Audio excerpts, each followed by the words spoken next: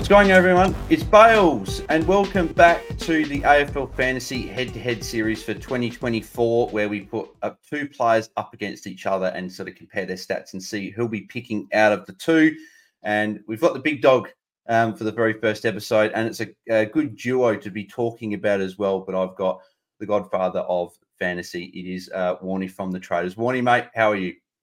Hey, Bales, good, mate. Good. Very excited. This series is a fantastic series, and we are so deep into our fantasy content at the moment. I think the whole community's been up and about, and there's a lot going on. So it's a nice time to be talking about the rucks, which will be a very interesting line. Yep, exactly right. Yeah, it's almost seemed like as soon as January 1 hit, the preseason really just got kicked into gear. So, and we're getting involved as well. So we're going to be talking about two rucks. Brodie, Grundy of the Sydney Swans will be taking on Tristan Xerri in this head-to-head battle. Both very, very relevant players. I'll be taking Tristan Xerri. Warnie will be taking Brodie, Grundy. So first of all, Warnie, why should people be picking Brodie, Grundy in the AFL fantasy side for 2024? Well, I guess for a lot of us, he was probably one of the first picked in a way when we saw the trade go down. He's going to Sydney where he will be the number one ruck because we can basically erase 2023 from our history books of fantasy, especially for BG, who has been a former pig. Well, he's still a pig because you never lose pig status, but with what he's done in his past, and if we remember some of that stuff there, he had 2 years of back-to-back 120 plus score averages, and that's obviously elite. Not many rucks, have ever done that before. So nice to see that we've got a guy that can score when he's in that role, and that's what it's all about. And so he's moving to the Swans after having that year at the Demons where he was the understudy essentially to Max Gawn, which they didn't. Well, he probably didn't go into that thinking that would be exactly where it was, and then end up in the VFL and all that sort of stuff. But his average dropped down to 75, so that's what is making him such a relevant pick this year, and a guy that you can. And I looked at it and opened up. You just have to start him. So I see an absolute minimum is basically a 95 is where I'm at. So there's 20 points upside. And if we're getting 20 points upside from anyone, that's a massive win. But in the ruck line where you're getting someone at such value, so his figure next to his name is pretty nice. It's 677K. And so when you're thinking about that, well, not quite half, but you've got your big dog there in Tim English, who was a must start last year. We paid up for him too because he was priced over 100 and then obviously has smashed that. But we're looking at a ruck that has been there before in the past and things can only be better. And a 95 will probably also put him in that range of, it's probably number 4. I'm thinking where I'm at. I've got I reckon it's English, Marshall, Max Gawn. We might talk about him a little bit later, and then I think Brodie, Grundy. And as I said, it's a minimum of 95. I guess the biggest things from this, and this is where it's all about. So we see what he can do when he is solo, and that's probably the key to it all. So Laddams, I don't think he's really going to be there or shake anything up for the Swans in that. Like, will they just keep rocking with Hayden McLean as that sort of secondary ruck? Who knows what that's really going to look like? But Grundy's not a forward. I think we learnt that last year. So they're going to need to play him in the forward line a lot more. So, I guess the history is there that gives us everything that we need to. He's in the prime age, like he's 30. I think he turns 30 this year. That's where rucks are doing their thing. And he's been doing it basically since that third year. So that third season he played, the third that he was playing, he averaged 91. So it was a pretty decent effort there. And then from there, it was basically 100 plus in each of those years until 2022. And that was an injury affected one because he only played the 6 games and we saw a fair bit of work there from Darcy Cameron in that as well. But then obviously that 2023, it was the 17 games for that 75. So pretty much it's a bit of a layup and an easy pick for me. I guess the tricky thing is the fact that they are playing opening round and therefore they will have a bye. So, the early bye, and that early bye for them is round 5. So that adds a little bit to your thinking. It's nice that it is one of the later early buys, if you want to call it that. But yeah, I think that as a ruck, you can hold that through there. It's going to be a very challenging thing with these early buys, but I'm all in on Brodie, Grundy. Yeah, and I think a lot of people are as well. And just having a look at his ownership there, 52.3% as of time of recording. So a lot of people jumping on him. So as you mentioned, you don't really see Laddams as too much finish. Obviously, we'll get a gauge pre-season, see how it's tracking. But it's the first year really Brodie Grundy's been a solo ruck for quite some time. I think it would be well before COVID when he was a solo ruck. So obviously, as you said, he had Darcy Cameron. He's had Max Gawn at Melbourne. Where do you and Max Gawn's the same, and obviously we'll touch on him in a sec as well. But where do you see sort of his ruck percentage being? Do you see it being upwards of 75, 80%? Do you see it being maybe a little bit less? Where do you see that maybe currently sitting? Obviously, before we've seen any action whatsoever. Yeah, I'm feeling like it has to be there in those marks. 80% more is probably where you're looking at. That's where you probably see a lot of these rucks do their thing as well. So, even when Max wasn't rucking, at Melbourne, when Grundy was out of the side, Max was doing that. It was pretty much 80% of ruck time doing that. And then if you look at the Swans as well, so Hickey, he's retired, so it's probably worth mentioning there.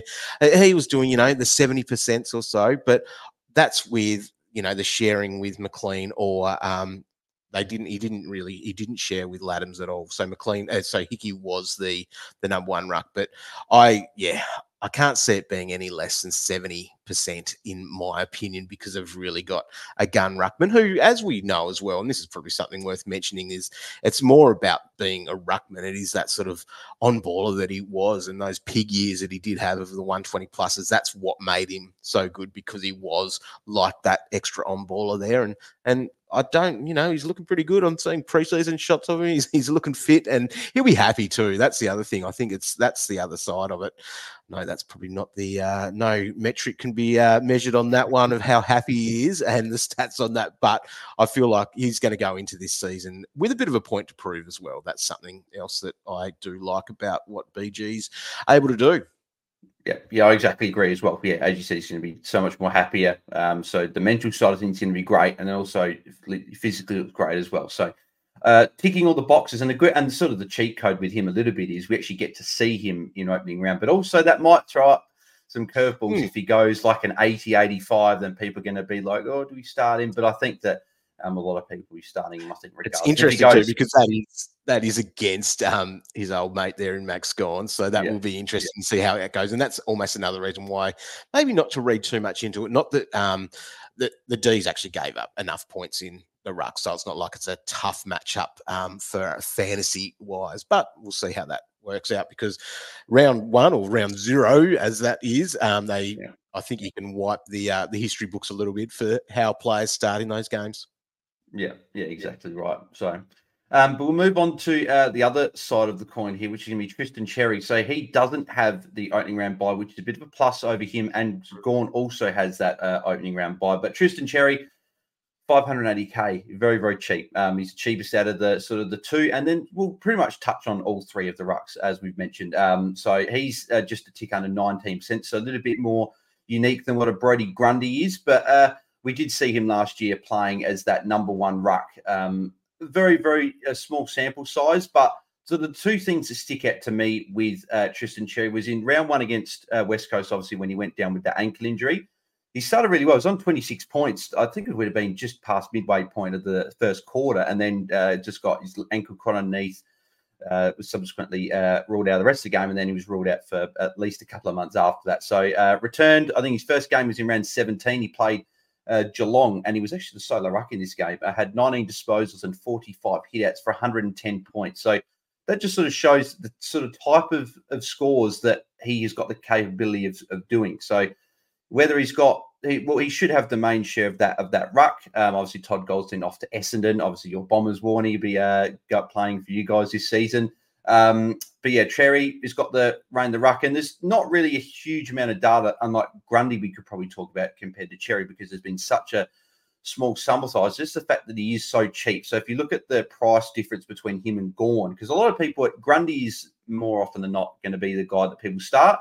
It's just whether you go Gawn or Xerri. So Gawn being priced at 831k, you're saving yourself about just a tick over 250k, which is a significant amount of price. It could be the difference when you're getting I don't know, it could be someone in that mid-range of your mids, like your Cam Guthrie, Ollie Wines, Matt Crouch, someone like that, and going all the way up to a guy like Rory Laird and Andrew Brayshaw, not Clayton Oliver, Jordan Dawson, Zach Merritt, any of these guys that are up sort of over 900K and are like your bona fide uber premium captain options each week. So it could be a difference when you're getting one of those guys. So we will bring Gorney a little bit into conversation now, Wardy.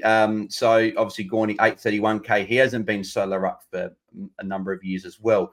So all three of these guys, great thing is solo rucks. Would have been great if Xerri had forward status, but unfortunately didn't quite get it. So it means coach have got tough decisions. Probably makes the game a bit more fun as well. It means people are going to go different directions and stuff. So I think we all know Gawn's going to be solo ruck. Where do you sit with starting Gawn and Grundy? Both have got the early buys and spending up the extra 250-odd K to get Gawn? Or are you saving a bit of cash and going Xerri, getting a player that doesn't have a buy, and then using your funds elsewhere?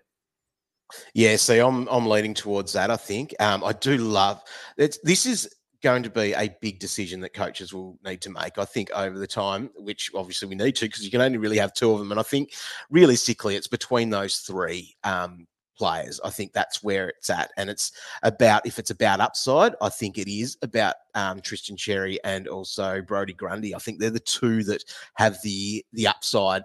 The thing that I like about Grundy, though, is that I think he can be a 105 plus, which then gets him closer to the top of the line. So maybe I'm being conservative with what I think about with Grundy as a 95.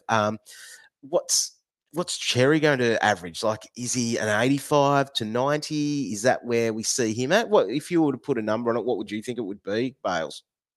Yeah, I've got him at 85 plus, which is puts him at, I think that's about near 20 points or over 20 points of value. I haven't got quite exactly what the price stat figure is. I think is Xerri price. I think he's priced at a tick under 66. So if you get 85, you're getting over 20 points of upside. I think he's got the capability of going 90 to 95 in the realms of possibility, I think. But as you mentioned, I do think Grundy, we have seen it before in the past. He's got that 120 everything. I don't think he's going to average 120, but I wouldn't be shocked if Grundy would average 110. Like, we just know that that's what he can do. He obviously is like an extra midfield around there. So I think because Grundy has got that sort of, you're probably a bit feel more confident with him. And Gawn, we know, can go so much better as well and go well over 100. If you want the safety, it's probably locking those two in. Whereas the thing with Xerri is you're saving a lot more cash and you're going to be getting a guy that you'd like to think will average around that 85, 90, potentially 95 mark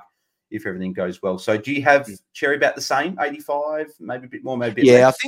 I think I've got to be thinking about that 85 range, and I'm trying to pump out my draft rankings at the moment, and that's almost about where I've got him. The low 80s, just giving that a little bit of a look there. It's tough. I feel like when we're talking draft that he could push and knock on the door of that top 10. But where you're seeing with the Gawn and the Grundy is that they can both be 100 plus, and therefore a 3 and 4. But in saying that, who knows what could happen with Rowe Marshall and Tim English? You'd be a brave man to say that they're going to be better than them, but that gap is certainly going to be bridged on where that was this year from those, the 3 and 4 ruck, I think, to where Rowe Marshall and Tim English are. Yeah, agreed. And just quickly to touch on Gawn as well, what do you see Gawn averaging this year? Obviously, we've seen him go over 105 multiple occasions this solo ruck. And I think last time we saw him solo ruck, I think he went 111 average. And I think the following year averaged 108 with Jackson starting to integrate a little bit in the side there. So what do you see him averaging this year? And even his numbers last year were fantastic when Grundy was sitting in the VFL. So I think I'm playing pretty conservative. I think that's what I need to do with my draft rankings a little bit. But a 105 is where I sort of am penciling him in at the moment. But it could be, a 105 to 110 is a nice little range of thinking where he could end up. So, yeah, it's just those big decisions that you could make. That's massive upside as well. If you're thinking he's going over the 105 mark, then he is a bit of a must start for you, I think, of what he can be doing. So that's where, but this is what the tricky thing is. And this is why this is such a good question, I guess, this versus here of these two players is that how much does that not playing opening round for Tristan Xerri there, how much does that actually factor into your decision making? Because you don't have to worry about a buy. You don't have to think about, right, this is where my side is going to look, especially when there is some other value around. But in saying that, it's going to be really, really hard to go away from those two big dog rucks. Yeah, agreed. It's going to be a very, very interesting call, which two of the three we go. But the time has come to decide who you'd be picking out of Grundy and Xerri. So, Warnie, you'd be picking out of the two if you could only pick one of them? Yeah, I'm just going to go with Grundy and deal with the consequences of the buy later. But yeah, I think that's where I'm just going to have to go because it is ridiculous value. There's more value in Grundy, in my opinion, over saying old mate Xerri, but only just. Yeah, I agree. Yeah, it is.